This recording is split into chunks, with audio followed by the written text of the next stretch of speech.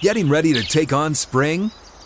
Make your first move with the reliable performance and power of Steel tools.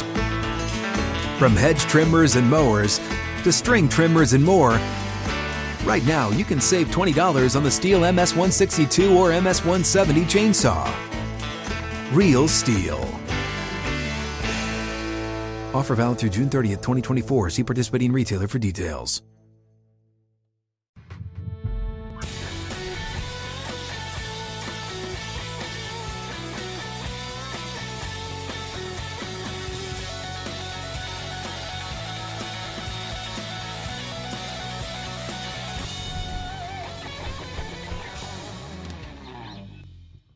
Out of the gates, ready to go. Outkick 360 across the Outkick Network alongside Chad Withrow and Paul Koharski. I'm Jonathan Hutton. Glad you're with us from the 6th and Peabody Studios with Yeehaw Beer, Old Smoky Moonshine. Big show planned. Coming up in 20 minutes, Trey Wallace, SEC writer and columnist for Outkick.com. He will be with us as we break down and preview the upcoming matchups for this weekend slate across the Southeastern Conference.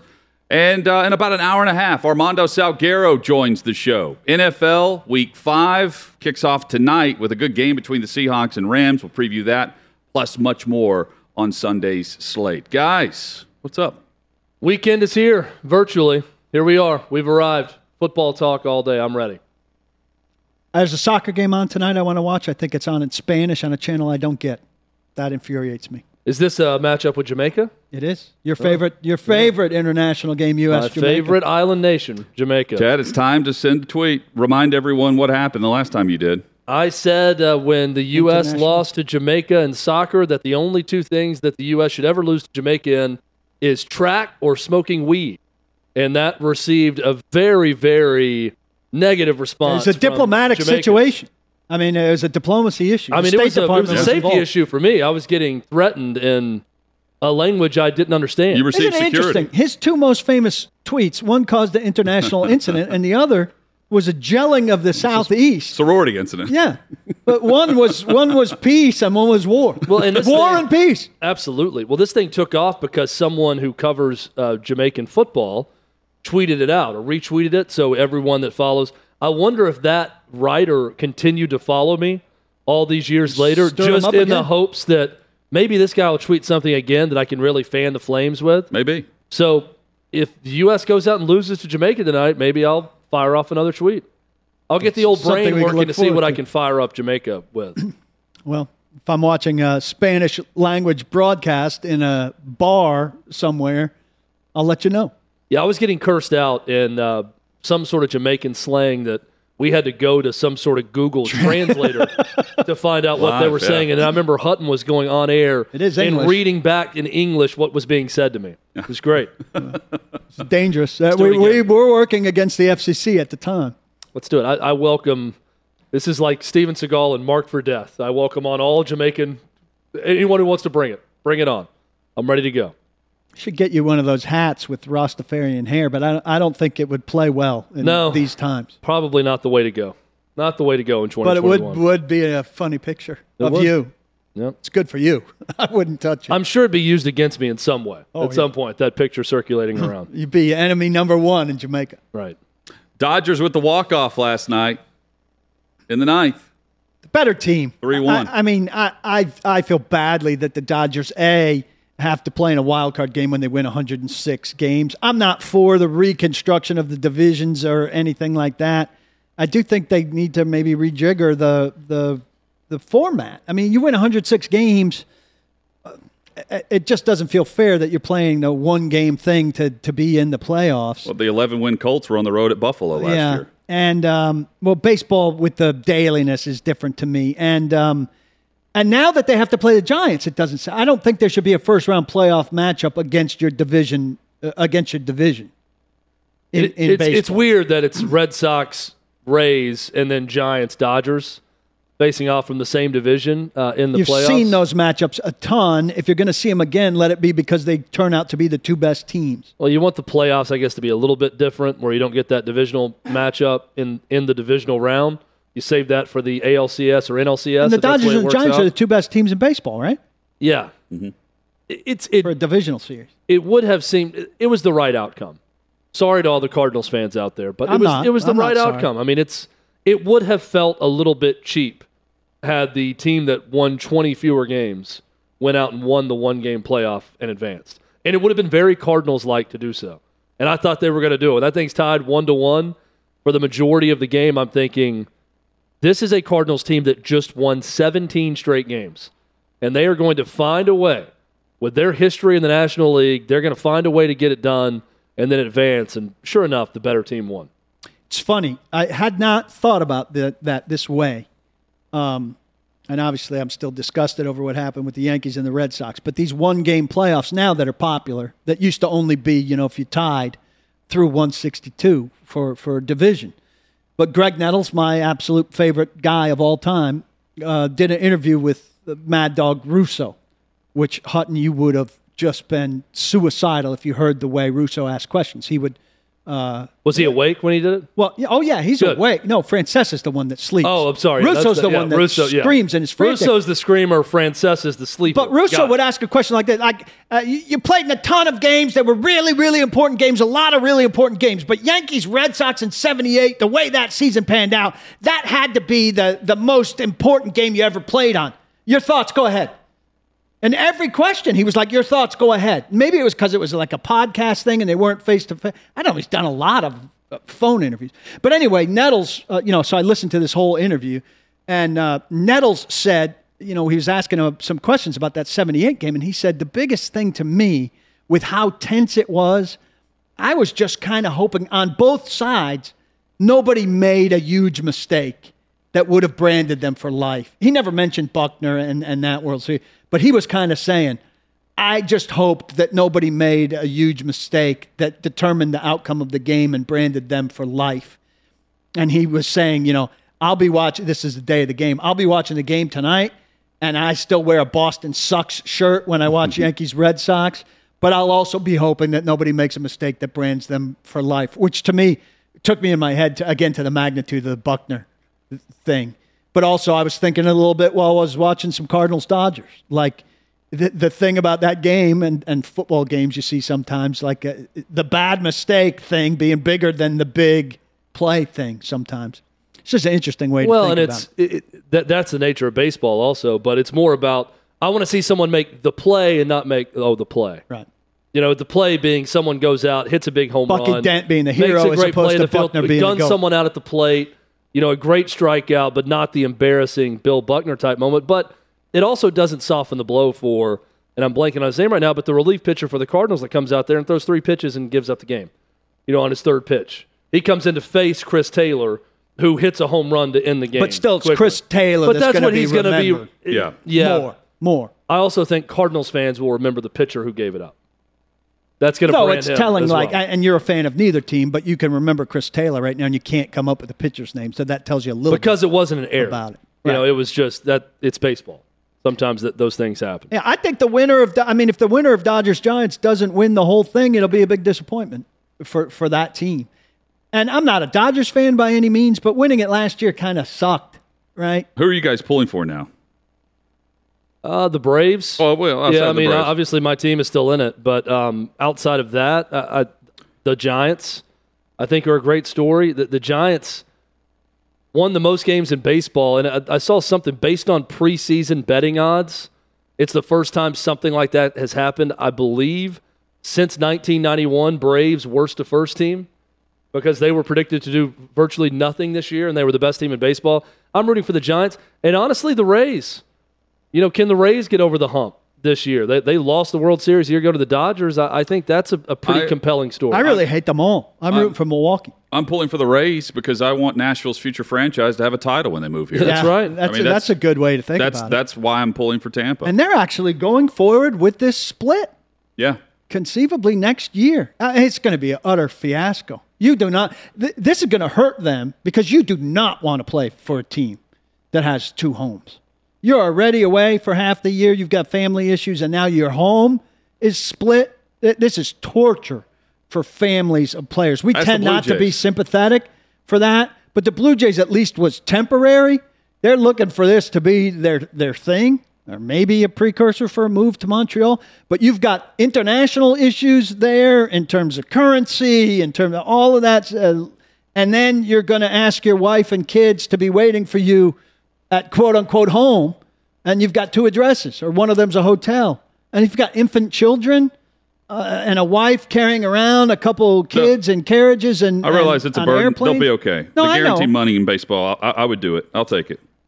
But if wouldn't you have equal choices, you're not taking a raise. Well, just come to Nashville. If you have equal choices, like I Hutton would do says, that just- instead of just- play for Baltimore right Yeah, now. don't have a split season somewhere else. Just move the Rays to Nashville. And I'll say this, I'm not so sure that the Toronto thing is that temporary, based on the fact that the NBA is going to, if you leave your hotel room in Right. Toronto, you could go to jail for 6 months. I mean, and it's that's New a country York that's and where going else to an that has extreme. the building issue, like with the Kyrie Irving situation. What the The hell are the NBA Nets gonna rules do? don't make sense to me in New York because New York will allow – so an unvaccinated player in the NBA who is on the visiting team can play at Madison Square Garden, but Kyrie cannot. Yeah, that's Kyrie cannot standard. play at Brooklyn. But what are the Nets going to do?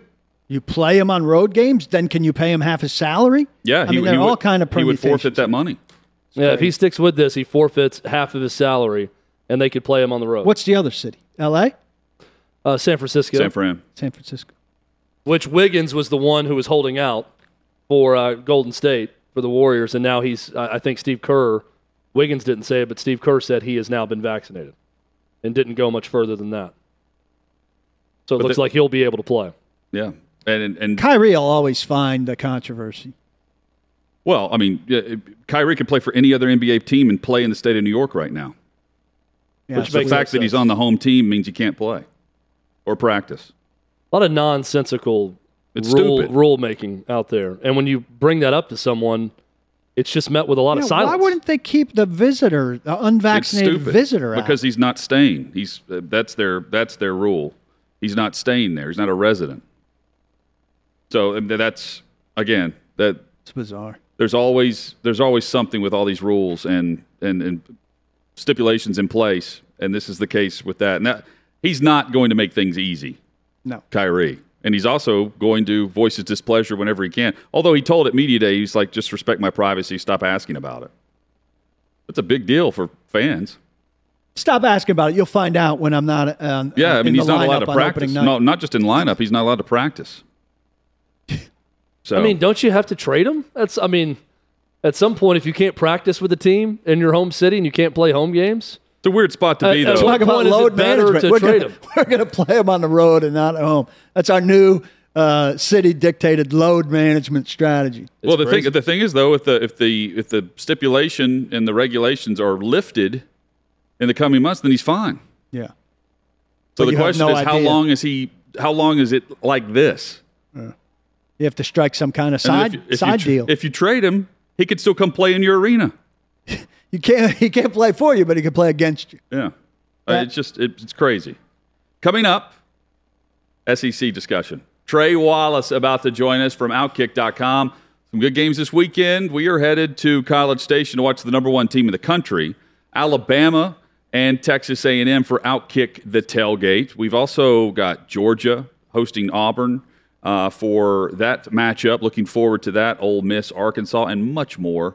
We discuss it all with Trey Wallace coming up. First, though, Aurora NutraScience, VitaLifeScience.com is the website. Outkick 360's trusted partner that keeps us mentally sharp and healthy. Aurora delivers your supplements where you need them the most, your body. You're seeing VitaLifeScience.com right now, VIDALifeScience.com, where you can get more information. Our Outkick 360 season ticket holders receive 15% off with the code OUTKICK360. Typical pills and capsules are not well absorbed. Most are only absorbed in small, very small amounts. But here's Aurora. Unique, cutting-edge nutritional supplements encapsulated in liposomes that ensure greater absorption in the body's bloodstream. I personally use vitamin C, vitamin D3, glutathione, simple single-use packets that you can grab and go in the morning, stick with you all day. Aurora supplements will keep you healthy, keep you energized if you're a weekend warrior.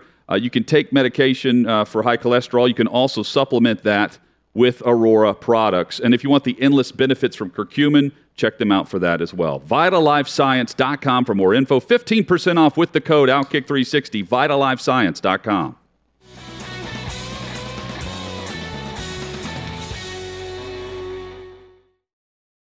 Central, 9 Eastern, across the Outkick Network. Myself, Chad Withrow, Jill Savage, Clay Travis. We will be live in College Station, right outside of Kyle Field. Aggie Land is where we'll be located with TexAgs.com. And looking forward to Saturday morning's broadcast and then taking in A&M and Alabama Saturday night in College Station. In Knoxville, the Vols and the Gamecocks with the black uniforms. And then in between all of those games, Georgia takes on Auburn in the Plains, Arkansas and Ole Miss in a battle for second place, that next tier in the SEC West. And we mentioned Bama and Ole Miss, among other games, of LSU at Kentucky, I should mention, Chad. Here to preview them all, Trey Wallace of Outkick.com, one of the top guests on our rotation, because Trey always has a great video and microphone prepared for the show. Trey, hope you're doing great, man. Guys, good afternoon. Looks like There you're he heading is. to College Station. That should be a good time this weekend. Yeah, but our first visit there. We have not been to College Station ever. So I'm looking forward to the atmosphere at Kyle Field. I've been told, and Trey, I don't know if you've been or not, I've been told that it's a lot different than your typical college atmosphere or SEC town. Yeah, especially if you're going to go to the Friday night, the Yell Rally on Friday night to get things going. And then, yeah, it's built up. You know, the upper decks are kind of built up so much that it feels like, you know, the entire stadium is sitting on you. So it'll be a good environment. Hopefully it actually turns into a good ball game you guys are going to witness, but the environment should at least be fun Saturday night at 8 o'clock Eastern time. Yeah, no doubt about it. And environment should be fun in Knoxville also. Tennessee hosting South Carolina, the black uniforms. And, Trey, you wrote a good piece about Hendon Hooker now being that dude for the Tennessee Vols and being a real leader for this team. How confident should Tennessee fans be in Hendon Hooker now moving forward based on what we've seen to this point? I think you've got a quarterback right now who's comfortable inside the offense, and I think you've got an offensive coordinator in Alex Golesh and head coach Josh Heupel that trust what Hendon Hooker can bring. I think Alex Golesh put it perfectly when he said, look, we didn't really know what we were getting out of Hendon Hooker because he was in a red contact jersey. We weren't letting him scramble. We weren't letting him make plays outside the pocket. So now that you've seen what Hendon Hooker can do throwing the football while also getting outside the pocket if it collapses and making plays with his feet or finding that guy downfield, they feel more comfortable in that situation with him. And a lot of it, Chad, was – you know, the tempo part of this. You know, Hendon Hooker ran not a similar type of offense at Virginia Tech, but he ran that shotgun type offense where they're kind of going, you know, but it was more or less 20 seconds between plays and not 6 seconds between plays. I think he's finally picked that up. And you saw that against Missouri, and you saw it a little bit against Florida as well before he went out with an injury. So they're more comfortable with what they have, and that's a good thing because Tennessee can rely on the run game and what they get out of Tyon Evans, maybe Jabari Small this weekend. We'll see how he does when it comes to injury-wise before he plays. But just looking at it right now, Hendon Hooker, it feels like he has control of what they're trying to do. And I'll say this, Chad, I think a lot of that has to do with how they switched up the wide receivers this past weekend, like we talked about last week, with putting his roommate, Velus Jones Jr., in the slot and then having Javonte Payton and Cedric Tillman on the opposite sides. Well, and Trey, on the flip side of that, South Carolina has been very solid defensively so far this year, but Shane Beamer really hasn't found a quarterback yet. Luke Doty may be coming along a little bit in last week's game, but offense has been a real struggle so far for the Gamecocks.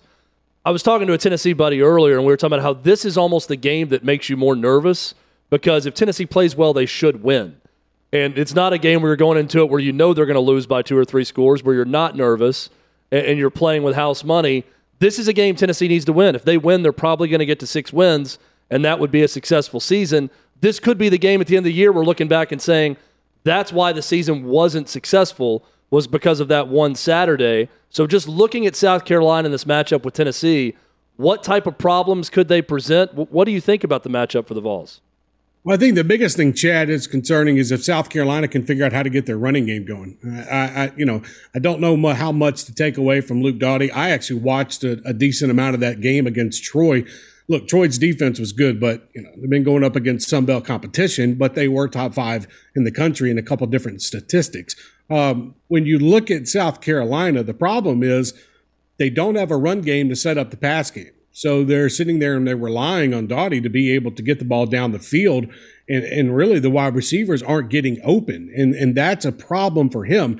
This is the type of quarterback that's not going to scramble down the field 25, 30 yards, and try to make that play outside the pocket. And it's, it was almost the same thing when they had Zeb back there, Nolan, the graduate transfer turned quarterback. You didn't really know what you were going to get at the quarterback position. So Shane Beamer right now has got himself a little bit of a problem, because if they can't establish anything on the offensive line, especially against a Tennessee defensive line that has been good but hasn't been great, and especially against a linebacking core of Tennessee where we've seen Jawan Mitchell kind of drop off, and Aaron Beasley has kind of picked up that spot along with Jeremy Banks. So, look, if there was a weekend where South Carolina's offense could take advantage of a defense, it would be what Tennessee's doing at linebacker right now. But I just don't see that happening with the inconsistencies and not being able to get anybody going in the run game. Two stats you mentioned in your piece, one on each side of the ball, and I wonder how much you think each should be a concern heading into this game for Tennessee. South Carolina, 3 defensive touchdowns, and Troy over 50% on third down last week. Yeah, Paul, I think that's big for South Carolina. Now, look, I don't think that Tennessee would put themselves in situations where, you would get that many defensive touchdowns. I know it's 3 games for the whole season, but what I'm getting at is that with Tennessee, they're so methodical in how they're going to run the football to try to set up the pass. I'll be interested to see if Hendon Hooker, or let me say, if Alex Golesh and Josh Heupel put Hendon Hooker in that situation where they have to test the South Carolina defensive backs, or they have to force that ball in there. I don't see that happening a lot. When you look at what they did on third down conversions, that part kind of stands out to me, is they can't afford anything along those lines, can't afford to get off the field as well. One thing, South Carolina, if they are going to put up a fight against Tennessee, long, consistent drives, keep the ball out of Tennessee's hands. And if they can do that, okay, then maybe they can have some kind of success. But you look at what Troy did to South Carolina last weekend when it comes to the defensive output the Trojans were putting on the Gamecocks, and you just felt like South Carolina was stumbling the whole game. And if it, honestly, Paul, if it weren't for a crazy turnover that probably should have gone to Troy where both players had the ball at the same time, I don't know South Carolina is getting out of that game with a win. So they were kind of lucky last weekend. Third downs didn't help. Trey Wallace of Outkick.com with us. You can follow him on Twitter at @TreyWallace_. Let's discuss Georgia and the Bulldogs, what they did to Arkansas, Trey, and what they've done to build leads going into halftime. Their halftime lead so far this season, 35-0, 26-6, 38-0, 24-0. And then teams that have to throw the football in the second half, the Bulldogs have only allowed a combined 170 yards passing in second halves this season. How do you keep it close if you're Auburn Saturday? Bo Nix is going to have to run the ball and get outside the pocket and make plays like you saw in Baton Rouge. I mean, that's really it, because you're going to see a Georgia defensive line that's going to put a lot of pressure. If Tank Bigsby can go for Auburn, they're going to try to shut down that run game pretty quick, and they're going to try to make Bo Nix pass the football. The biggest thing that Auburn could do is, like I just said, kind of get outside the pocket and make plays on the run. Get outside there and make the Georgia secondary work for it. Don't get in a spot where your defensive line, Georgia's defensive line puts so much pressure on the quarterback and in the run game that the secondary kind of drops back and falls back a little bit, and they're not having to defend as much. I think, and you were just talking about, when it comes to teams getting down, like look at last weekend, Georgia blocks that punt attempt. They scored that touchdown, and all of a sudden you feel like the game's over because KJ Jefferson, he has to come out in the second half and pass the football, like you just said. And that just wasn't going to fly. 80 yards passing last weekend for Arkansas, and most of that came in the fourth quarter, when Georgia was playing their 3s and 4s. So I look at this weekend as a test for Georgia in one way on offense we'll get to. But when it comes to the defense, what does Mike Bobo have up his sleeve at Auburn when it comes offensively, trying to be able to test the Georgia defense? I think you're going to see them go deep a couple times, see if that secondary is awake. and then getting, like I said, outside the pocket, maybe making plays with Tank Bigsby happen if he can go. But the biggest component to me is Bo Nix this weekend and what he can do passing the football. We saw it last week. It was kind of difficult against LSU. They did make some stunning plays in the second half, but they're going to need more out of him. Right now, I'm kind of interested in what Georgia does offensively if they have to roll with Stetson Bennett again this weekend.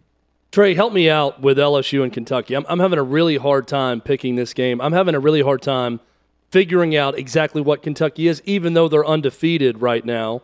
You mentioned a block punt. It was a block kick and a return for a touchdown that's the difference in their win over Florida. They won close against South Carolina. They won close against Missouri. They won close against UT Chattanooga. Then you've got LSU reeling coming in with everyone talking about Ed Orgeron's job. This seems like a game where Coach O rallies the troops and LSU finally plays well in this game. What's going to happen in Lexington on Saturday night? You just kind of hit on it, and I wrote about that here just a little bit ago to come out tomorrow. Do the LSU players step up for their coach? They read the chatter. They know what's going on. They're around folks that are talking to them about their head coach who's on the hot seat, which right now he is. And the way the team's been performing, that comes with the territory. You look at what Kentucky has done. Here's a surprising stat that I wrote about. Kentucky in their 3 SEC games have not passed for over 180 yards. So they're 3-0 in the SEC, but they have not hit over 180 yards passing in each one. They had 178 against Missouri. They had 107 against South Carolina. And then you look at this past weekend where it was around that 102 mark against Florida. And it was actually even under that if you take away the sacks. So you look at what Kentucky is doing. There was no reason besides that blocked field goal last weekend that Kentucky should have been in that ball game.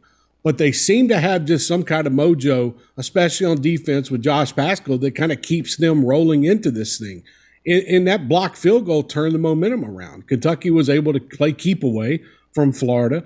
They were able to put pressure on Emory Jones. This is a group defensively that I feel like, can get after the quarterback, that can stop a run game if need be.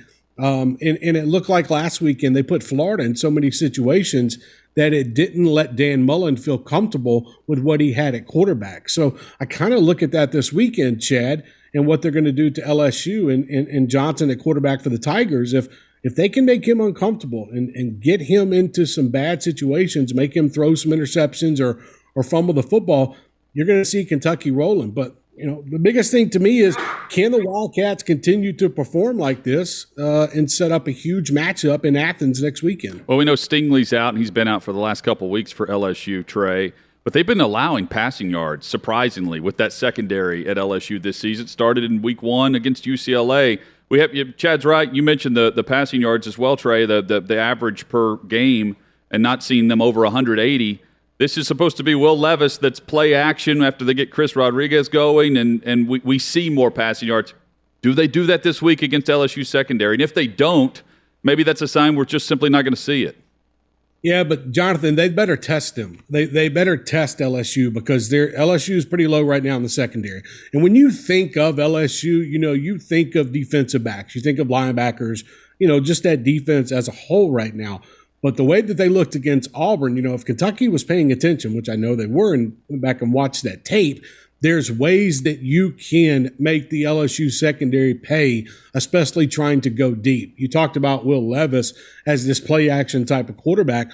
Well, a lot of that's going to have to do with, can Chris Rodriguez get going against this LSU front seven? And if they can do that, if they can, break off those 6-yard runs, make it 2nd down and 4. Don't get yourself caught up into trouble. That's where I think Kentucky can take advantage of what LSU has on the back end, because I don't trust them right now. In the way they played in the second half against Auburn, I can see why a lot of people wouldn't. So I think Kentucky's going to come out. They're going to test them early. You're going to put Wan'Dale Robinson out there, and they're going to say, okay, you have to guard me now. And if you're going to put 2 men on me, okay, then we're going to have somebody else open or a man-to-man coverage on the other side. So I would look for Kentucky to try to open it up a little bit more than they have. And if they're going to beat the Tigers, they're going to have to do something through the air. Ole Miss and Arkansas this coming weekend as well, and what is a battle of strength versus strength and a battle for that second tier. Ole Miss and Arkansas both blown out last week. Ole Miss still has a top 5 offense nationally in scoring. Arkansas still maintain a top 10 defense nationally, despite the scores and the lopsided affairs last week against Alabama and Georgia. And strength against strength, because Arkansas is really good against the pass, and Ole Miss is really bad at stopping the run. So what gives here in this game? Jonathan, I don't think Arkansas is as bad as what the score looked like last weekend, and I don't think Ole Miss is as bad as what the score looked like last weekend. We'll start with Ole Miss. The Ole Miss defense got put in some horrible situations in Tuscaloosa, where Lane Kiffin's deciding to go forward on fourth down, so you're giving the ball to Alabama, either at the Ole Miss 40-yard line or right there, not having them drive down the field. And I think that's, you guys saw it. It held Ole Miss's offense back from trying to make a comeback or trying to put points on the board later, but it killed their defense. And when you get put in that situation, I get Lane Kiffin was trying to be a little cocky with his offense and trying to take some chances, but I think he took too many. And once you get in that hole against Alabama, you're not getting out of it. They're going to suffocate you. So offensively, I think Matt Corral is still that guy at quarterback, in the Southeastern Conference, and it'll be interesting to see how he can play against an Arkansas defense that I don't think that was that they were that bad. Overall coming out of Georgia. I know what the score looked like, but I still think Arkansas can be that good football team. The problem is, when you get put and you're down, like we talked about earlier, that much, and you make KJ Jefferson do things that he is not comfortable with, even playing from 24 points down, you're going to put yourself in a bad spot. So I look at the way, Arkansas comes back and handles last week, if they can just put it in the rearview mirror, and then you have Lane Kiffin with what he's going to try to draw up against a Barry Odom defense that is actually, good. And I think that the previous opponents proved that their wins. It's going to be a clash. And I think that we see a good game out of two teams that I think are actually still pretty good in the SEC West. They just ran into a buzzsaw last weekend. Well, let's go to our Outkick the Tailgate game. Hutton and I will be in Kyle Field on Saturday night, Texas A&M hosting Alabama. A year ago in that COVID-shortened 2020 season, A&M went to Alabama and lost big, 52-24. And that served as a catalyst the rest of the way. They were great the rest of the season. A&M has been pretty bad so far this season. With their defense, and they still have really good players on defense, is there any chance that A&M can use this game against Alabama for a catalyst in the right direction again this season, or is it just simply Zach Calzada and that's about it, and you're not going to be able to play with Alabama for that reason? I mean, Chad, I think the SEC on CBS pretty much screwed up when they flipped the games. They should have put Auburn, Georgia at night and Alabama and A&M in the afternoon. I watched that Texas A&M Mississippi State game last week, and the way Rogers from Mississippi State at quarterback was able to throw the ball, on the Texas A&M defense, especially in the second half. That caused some concern for me for what Jimbo's doing right now down in College Station. I get that they're dealt the hand that they are at the quarterback position, but you got to have Calzada ready to go. We didn't know what Haynes King was going to be coming into this season. Now you've had 3 or 4 games with Calzada. He should be the guy that you can rely on. The running game with Spiller has been kind of off to me. I don't think that they're getting as much production as they should. And in the passing game right now, they're just struggling. And you look at what Mississippi State was able to do last weekend and come in.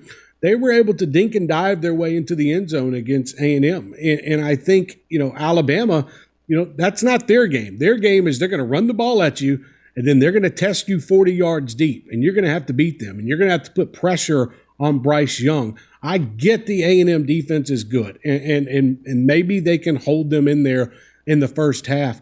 But, Chad, I don't see enough offensive production out of the Aggies that tell me, okay, this game is going to be great, and I'm going to be glued to my TV at 10:30 Saturday night seeing if the Aggies can pull off an upset. I just don't see it right now. Jimbo has some major problems on offense, and they're not going to get fixed this year. I think it's a rebuild that they have to do, but we'll see. You mentioned it. The Aggie defense is good. I mean, I'll give them that. Mike Leach found a couple things last week that kind of threw them off. We'll see if they can bounce back, and if they can, maybe they make this thing a game and do better than what Ole Miss did, against Alabama and keep this thing tight. The key thing to me out of this one is how can they do, on first down? If they can get Alabama in that 2nd and 4 kind of territory, 2nd and 3, pick 5 or 6 yards up, then I think you can see some sustained drives. But other than that, if they can't, Alabama is going to go into College Station. They're going to boat race them, and that's going to be it for the Aggies. I'm all for UT's dark mode uniforms. I think they look pretty cool. But I am I showing my age when I'm surprised that in Josh Heupel's very first meeting with his team, uniforms came up? And that he says it's actually kind of a big thing in recruiting? Yeah, Paul, it was, when he met with the team, he met with the leadership council at first, which comprised of about 7 players on that leadership council. Towards the end of that conversation, there were things that were asked, okay, what can you do? Or what Josh Heupel asked, what can I do to make y'all's lives better here at Tennessee? Or make things more fun, per se. A couple things were like music at practice, different things in the locker room, stuff along those lines. And then the uniforms are brought up. There was the reason why this is talked about right now with this current team is because they were supposed to do this last season during the COVID year. They were supposed to have these black uniforms last year. They were going to roll them out towards the end of the season. They were going to play, and then it had been set. But things kind of got pushed off when it comes to what Nike could have done. So this was kind of a carryover situation, when it comes to the players wanting this. They wanted it last year. They told Josh Heupel they would like to have it this year, and they made it happen. I think recruiting-wise, yeah, it's cool, I guess you could say, Paul, for a minute. But let's be honest with each other here.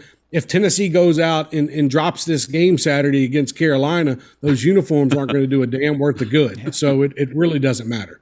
Trey Wallace, Outkick.com is where you can read his work on a daily basis. Does a great job covering the Southeastern Conference for the site. You can follow him on Twitter at TreyWallace_. Trey, thank you as always. We enjoy this each week. Guys, I have a great time down in College Station. Appreciate you having me on. Absolutely. Great job, Trey Trey Wallace there again. Outkick.com is where you can find his columns and coverage of the SEC. Coming up, there is a big player making a potential return to fantasy football this weekend. Roster up. That's straight ahead on Outkick 360.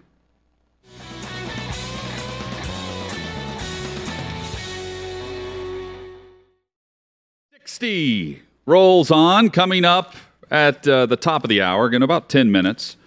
I believe there's an NFL team and an NFL player who each face a turning point in Week 5. We'll discuss that for the NFL weekend ahead. First, though, there's a fight this weekend, believe it or not. Fury and Wilder 3. It snuck up on us. And I think it was postponed originally. The third one was postponed due to COVID. It's back, and it's back on FanDuel. FanDuel.com/OK360. You bet $5 to win $150. First-time users, bet $5 to win $150 on the outright winner, Fury Wilder 3, this Saturday, the trilogy between the two. FanDuel Sportsbook, FanDuel.com/OK360. How do you not take advantage of this? I say it every time at FanDuel. If you're not already signed up and you see that type of offer, you got to jump on it. Got to take advantage. Jump on that offer the way Fury jumped on Wilder's neck with his tongue in the last matchup. That's what I remember from that fight. So you get I remember Fury winning, and I remember him licking the ear or neck of Wilder. So you get that $150 in your pocket by making this $5 bet, and then you can make a whole bunch of $5 bets that make it more fun to watch games. Make it your first bet. FanDuel.com/OK360. I don't know if it's a good bet or not that Christian McCaffrey returns for the Panthers this weekend, but he is saying he is very close. He's telling reporters that he shouldn't be ruled out for this weekend and that he could return for the Panthers as soon as Sunday. That is Huge news. Take an extra week. Huge news. for Hamstring, fantasy. I'm a big take an extra week guy. So it's good. Talk about it. Make your opponent think about it. Then take one more week. I feel the same way about A.J. Brown. We're talking about him in Nashville. He practiced for a second day in a row today. He'll probably be limited. But I've seen video yesterday. I saw him for myself. Looks really good. Cutting, everything. But for A.J. Brown, it would really be 1 week. It's 2 weeks since the day he heard it. But that seems fast for a wide receiver. This seems pretty brisk for McCaffrey, who pulled up, with no contact, hopping on a hamstring. I just wonder if you're not, you're begging for it to resurface. He says he feels great. Here's the issue with the hamstring, and I'm no doctor, nor do I claim to be one. I don't know. I've seen your name on billboards across town. I've seen you wearing a DDS. going out in scrubs. I didn't go for the Dentist. full MD, Yeah. but I was a DDS. Winthrow. I'm reminded of Meet the Parents. Didn't go for the full MD, huh, Greg? Didn't do that? I'm no doctor, but I have pulled my hamstring before. And I will say this about any hamstring or soft tissue injury. It doesn't matter when you come back. Once you do it, this is why I get so nervous when I see a player that pulls a calf or pulls a hamstring or pulls a quad. Doesn't matter. The moment it feels okay, you got to go play and test it because it could happen that first week back. It could happen 4 weeks after that. Once you pull something, the likelihood of pulling it again is higher. It's that simple. So the moment you feel decent on it, just give it a shot because your body will start to send you signals of it's starting to go. And you can feel it, and you might tense up a little bit. You might stop your stride a little bit short before it goes, but you can feel that puppy start to do the same thing again pretty quickly. There's only one way to know, and that's to go out and play. I hope A.J. Brown goes out and tests it. I hope, McCaffrey, whoever else, go out and test it as soon as you can. I also am no doctor. Again, no doctor, though. This is not my medical advice. I am a team owner of a 4-0 team that has both Christian McCaffrey and A.J. Brown. And I think they should take another week. Paul mentioning one of his fantasy football teams. Well, I can't get into all four of them. I'd bore you guys. I'm going to talk about the 4-0 one. That's the way it works. Very convenient you talk about the 4-0 one. And I'm sure you have these players on other teams as well. Let's talk about my 4-0 Outkick 360 league team that I have right now. The prestigious media league, 4-0. Very prestigious media league. Our Outkick 360 league, more prestigious. No, it's not It's true. more prestigious. Bigger prizes. There's no prizes in the other one, except the prestige, which is what makes it so prestigious. Name the NFL team who has the most players on injured reserve. The Tennessee Titans. I'm just going to take a flyer and say Pittsburgh. Baltimore. The Baltimore Ravens. Yeah, that should have been obvious. The Baltimore Ravens. They're doing just fine. With 17 players, there are two teams tied for second. It is Tennessee and Denver, each with 13 players currently on IR. The Titans, their injury list grows. It was 21 yesterday. It's now at 23 players. Derrick Henry's on that list, though he was rested today among the 23 players. But there are several players who did not practice, and now they face Jacksonville. Titans have three who are activated. A leaderless team in Jacksonville. Titans have three who are activated, A rudderless ship. but haven't come off IR. Correct. So they have 13 players currently on injured reserve. Yeah. Did you guys see Urban Meyer and his media availability yesterday? No, how uncomfortable. He looked was it? rough. I physically looked rough. Like his hair was, it looked like me at kids' drop off at 7 a.m. before I've showered. That's how he looked at media availability. His hair was different. His eyes looked awful. He looked bad. Little wild eye. Looked like a guy's been enter- up all night getting kitchen utensils. I don't want thrown us out to of- enter the sympathy stage for Urban. I'm fine where we are. Oh, there's no sympathy for me. I know. This is just step one before we fake a heart attack, is what I'm saying, with the way he looks right now. Says he's not resigning. I will not resign. What was it? Wasn't there a headache issue also that he had? Migraines, yeah. Yeah, some sort of cyst or migraines. Poor guy. A lot of issues. Plenty of issues. Plenty of issues. He in needs a Jacksonville. doctor.